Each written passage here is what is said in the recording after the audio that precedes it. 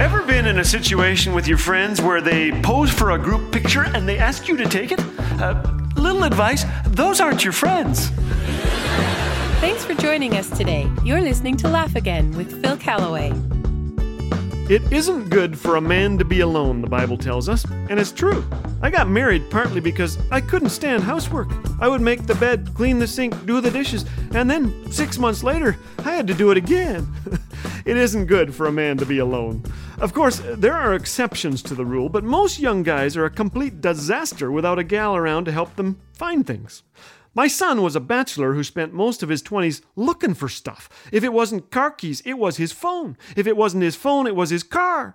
I told him losing your phone is better than losing your temper or your mind, but one time we scoured the house for his wallet and found it in the fridge.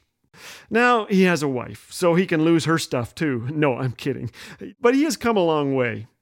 The first book of the Bible is Genesis, and in it we read of the first bachelor, Adam, whom my Mennonite friend Vance insists was a Mennonite. Who else would stand beside a woman who was dressed like that and be tempted by an apple, he asks. In all seriousness, you encounter something remarkable in the creation story. On each day, God creates something different. It's like a song with the chorus that goes, "And God said, and it was so, and God saw that it was good." This is the creation song. Then God creates man in his image. God looks at Adam, and the song seems to stop. For the first time, God says, "It's not good that man should be alone." It's like the tuba player tripped and fell into the percussion section. The song ends. What do you mean, not good? I wonder if Adam spent much of his time wandering around looking for stuff. He'd say, "Now, let me see, where did I put those figs?" And none of the animals would tell him.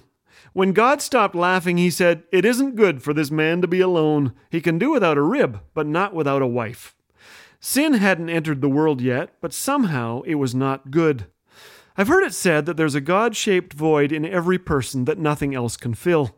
What we see here is that there's also a human-shaped hole in each of us. We were created for relationships with one another.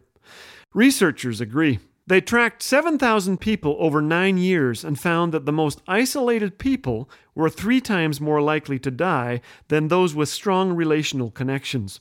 In fact, people with poor health habits, smoking, alcohol abuse, eating lots of Twinkies, lived significantly longer than those who had great health habits but were isolated. You're better to eat ice cream, I guess, with friends than spinach by yourself. Scientists also discovered that people with strong social connections did 4 times better fighting off illness than those who were more isolated. They were less susceptible to colds and produced significantly less mucus than the lonely subjects. That's more information than I wanted to know. Unfriendly people are more, shall we say, mucusy than friendly people. Without a doubt, our joy level increases when we have some friendly people in our lives. So today, remember the best friendship vitamin on earth is B1. My good old mother used to sing, "There's not a friend like the lowly Jesus." No, not one. So hold God close, just like Adam did in his bachelor days. The easiest way to heal our loneliness is to make the world a less lonely place for others. So reach out today. Ask questions and stick around for the answers.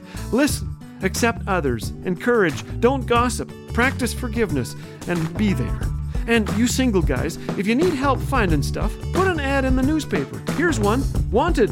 Wife to go back in time with me. This is not a joke. Safety not guaranteed, but I have done this before.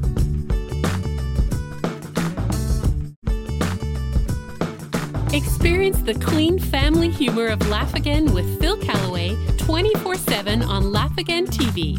Available on YouTube anytime. Bite-sized videos guaranteed to make you laugh, think, and encourage your walk with Jesus.